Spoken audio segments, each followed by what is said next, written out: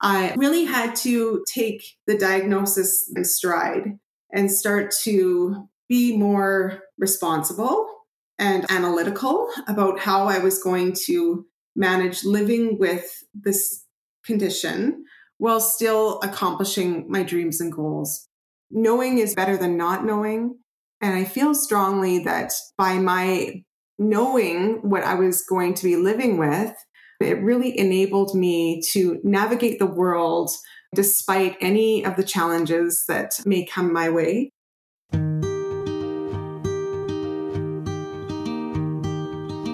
Everyone has a story to tell, and we invite you to join us for the Multiple Sclerosis Diagnosis Journey podcast and listen to these unique stories.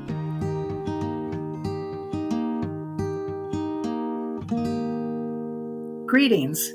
This is Laura Koliskowski, and I welcome you to the MS Diagnosis Journey podcast. I'm here with Rheanna Robinson, and she's going to be our guest today. Thank you for having me join your podcast series this morning. It's my pleasure to be able to share some more about my MS journey. So I can tell you that my diagnosis stage took place almost 30 years ago when I was only 19 years old. And I had been tested with an MRI to determine why I had such bizarre numbness and tingling from my abdomen down to my feet. And I was very, very upset and quite beside myself for a number of months, not knowing what was going on with me. At this particular time in my life, I had taken a year off of university and saved a lot of money to travel around Europe. I had bought a plane ticket and a Eurail pass. And in the midst of that was flown from my small town in northern BC down to Vancouver, British Columbia, which is a central city in southern British Columbia, for an MRI. And I was told very quickly, within a few days, over the phone from a doctor that was in another small community. I live very remotely, so the access and availability of neurologists and medical health professionals generally can be limited at times. And within my diagnosis experience was no different. So the doctor told me over the phone that evidence demonstrated I had MS. And I was quite beside myself again, just not really knowing what was facing me. I was advised to cancel my trip to Europe, which was an utter devastation for me in my life at that time. I was going to be doing it by myself, and I was so excited to be taking this strong leap solo and accomplishing some travel I had dreamed of and that so many of my other friends were doing. So I really had to sort of take the diagnosis thereafter in stride and start to be more responsible and almost analytical about how I was going to manage living with this condition while still accomplishing my dreams and goals. Because ultimately, like I mentioned, I had just taken a year off of university, and going to university and having a professional career was always one of my significant ambitions in my life since I was a very young girl. So I did finish taking that year off university. I did not go to Europe, and I returned to university the next year. And I've since done more degrees, eventually completing a PhD. And now I'm a professor at a university in Prince George, British Columbia, in the Department of First Nations Studies. And I'm really so grateful and so humbled to have such tremendous opportunities that I've now integrated my health realities, my mobility limitations into my own research trajectories. And thinking back to the diagnosis phase, I couldn't have ever imagined this becoming a possibility for me. But of course, as I became older and just more confident in myself and not so ashamed of the illness that I was living with and the disability accumulation that I present, I have been able to realize that there are significant opportunities still available to me and to the communities that I'm proud to be a part of. So I just will say really quickly, I'm an Indigenous female of Métis ancestry. And my research area has really moved from Indigenous education to focusing on Indigenous disability and Indigenous perspectives of difference and differently abled peoples. And this is a very largely understudied area of research and scholarship. So I feel, again, this is another space where I'm feeling tremendously fortunate to be able to find an opportunity to not only talk about multiple sclerosis, but talk about the realities of how we have to be looking at our experiences in ways where we can really celebrate the gifts that it can be bringing us inadvertently. So I have been doing that wholeheartedly. And like I said, I'm really proud to do so. Yeah, I was just going to say, I have to say your story captures my attention for a number of reasons. But one is that we know that people in Canada have a much higher incidence rate of multiple sclerosis than perhaps southern climes. And we also know very little about Indigenous people and their incidence of MS. So it's a juxtaposition of, we know a lot about Canadians, but we don't know a lot about select populations within Canada itself. Absolutely. And, from a data-informed place and positioning, I think, there are gaps in terms of accumulated information in that regard.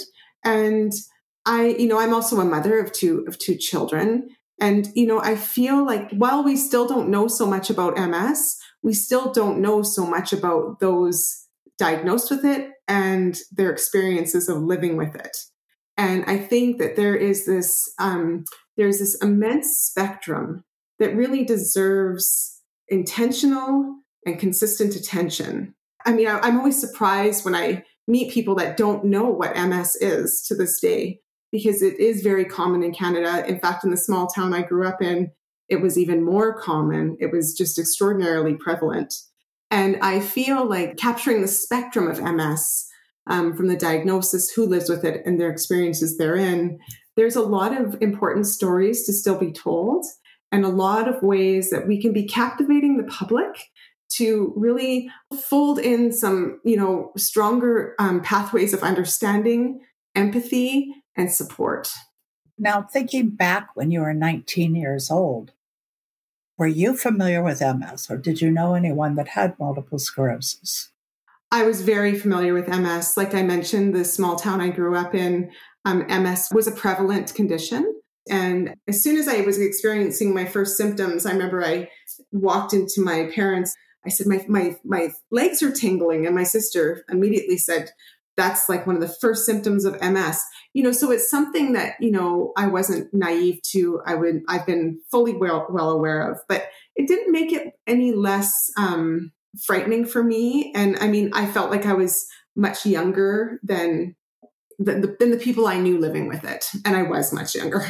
Yeah. So what's interesting in your story, Rheanna, is that you knew people that had MS, and you saw that in your community, where so many people I've talked to, they were the first that saying, I knew absolutely nothing about MS, and I knew no one who had multiple sclerosis until I was diagnosed. And then all of a sudden I began connecting with others who have this condition as well. So your experience is kind of very different than what I'm hearing from other people. Oh, that's really interesting. Yeah, no, MS was something that I had known about since I was very young, I'm going to say.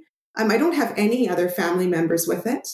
I have no history of it within my family at all. I really feel that there are some, again, I'll go back to my comment about the data, like the absence of particular pockets of data. And it's an interesting phenomenon to consider where and why MS prevalence, there's a higher incident rate in certain communities. And you're right, in Canada, it is very common. So because of this, getting your diagnosis of MS obviously didn't sound like it was a surprise, although it was stunning to you to hear. And it didn't take you long to get tested for it either, it sounds like. Do you remember what tests they put you through for this diagnosis? Well, I actually would say that it did take me a while to get tested. I started experiencing my first symptoms over a year previous to my diagnosis. It was when I was in my first year of university. And I remember visiting the hospital in the Prince George, the community that I still live in now.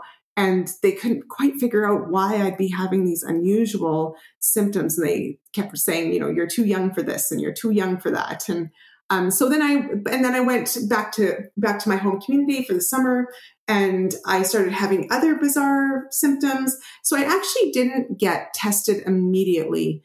I think the impending travel of me going by myself around the world expedited the health professionals to ensure that I'd be receiving more definitive testing. So like I said, I flew from my community, my small community, to Vancouver, British Columbia, and I had an MRI. That was my first test. And then I had follow-up of that. Of course, I had multiple other tests. I had the visual evoked potentials months later, and I remember having some bands around my arms and legs, and I had a spinal tap. I mean, I checked every box of every MS test that existed in the 90s. And there wasn't, things were still not at the stage of sophistication that they are now, but I checked every box, and there is no doubt and was no doubt that I live with multiple sclerosis.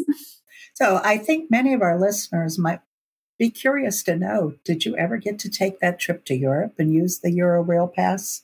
Well, I didn't. I never took that trip to Europe. I ended up 2 years later, actually, buying a bus pass for the Greyhound bus, which doesn't even exist in Canada anymore, but it used to be a coast-to-coast transport system. And I bought a multi-month pass, and I traveled across my own country.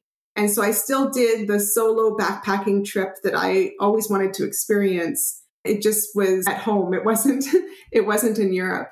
I did end up traveling to Europe with my children and my mother a few years ago for a research-related trip, but it wasn't the same. It didn't have the same sort of, I guess, same sort of. I mean, the sense of adventure, and it wasn't your dream trip, perhaps, right. But I think that's a good lesson, though, is that we all learn with multiple sclerosis to adapt to our situations and make the best of what we're presented with. So that sounds like it to me, what you did. So would you have any advice or suggestions for people who perhaps are having their own unusual symptoms and are on their own diagnosis journey, looking at MS as a possibility for their illnesses? Well, I think it's really important to be persistent and always be your best advocate. There can be a cloak of fear that comes alongside any sort of anticipated health condition, but knowing is better than not knowing. And I feel strongly that, by my knowing what I was going to be living with, it really enabled me to navigate the world, despite the adversities I was going to face, and despite any of the challenges that may come my way. My MS has transitioned from relapsing remitting to secondary progressive. So I am distinctly and extremely physically limited, but I still, I'm an academic. I really love the pursuit of knowledge and understanding. And again, like I said, I'm really finding ways to do that here and now within my evolved research trajectory and representation in the research community. Well, we're lucky to have you here. For those of you who are listening, this has been the MS Diagnosis Journey podcast. I'm your host, Laura Kolaskowski, and we've been talking to Dr. Rheanna Robinson. And her advice to us is be your best advocate, be persistent, and don't be afraid to navigate the world because it's still out there waiting for us, even if we have MS. Thank you, Dr. Robinson. Thank you, Laura.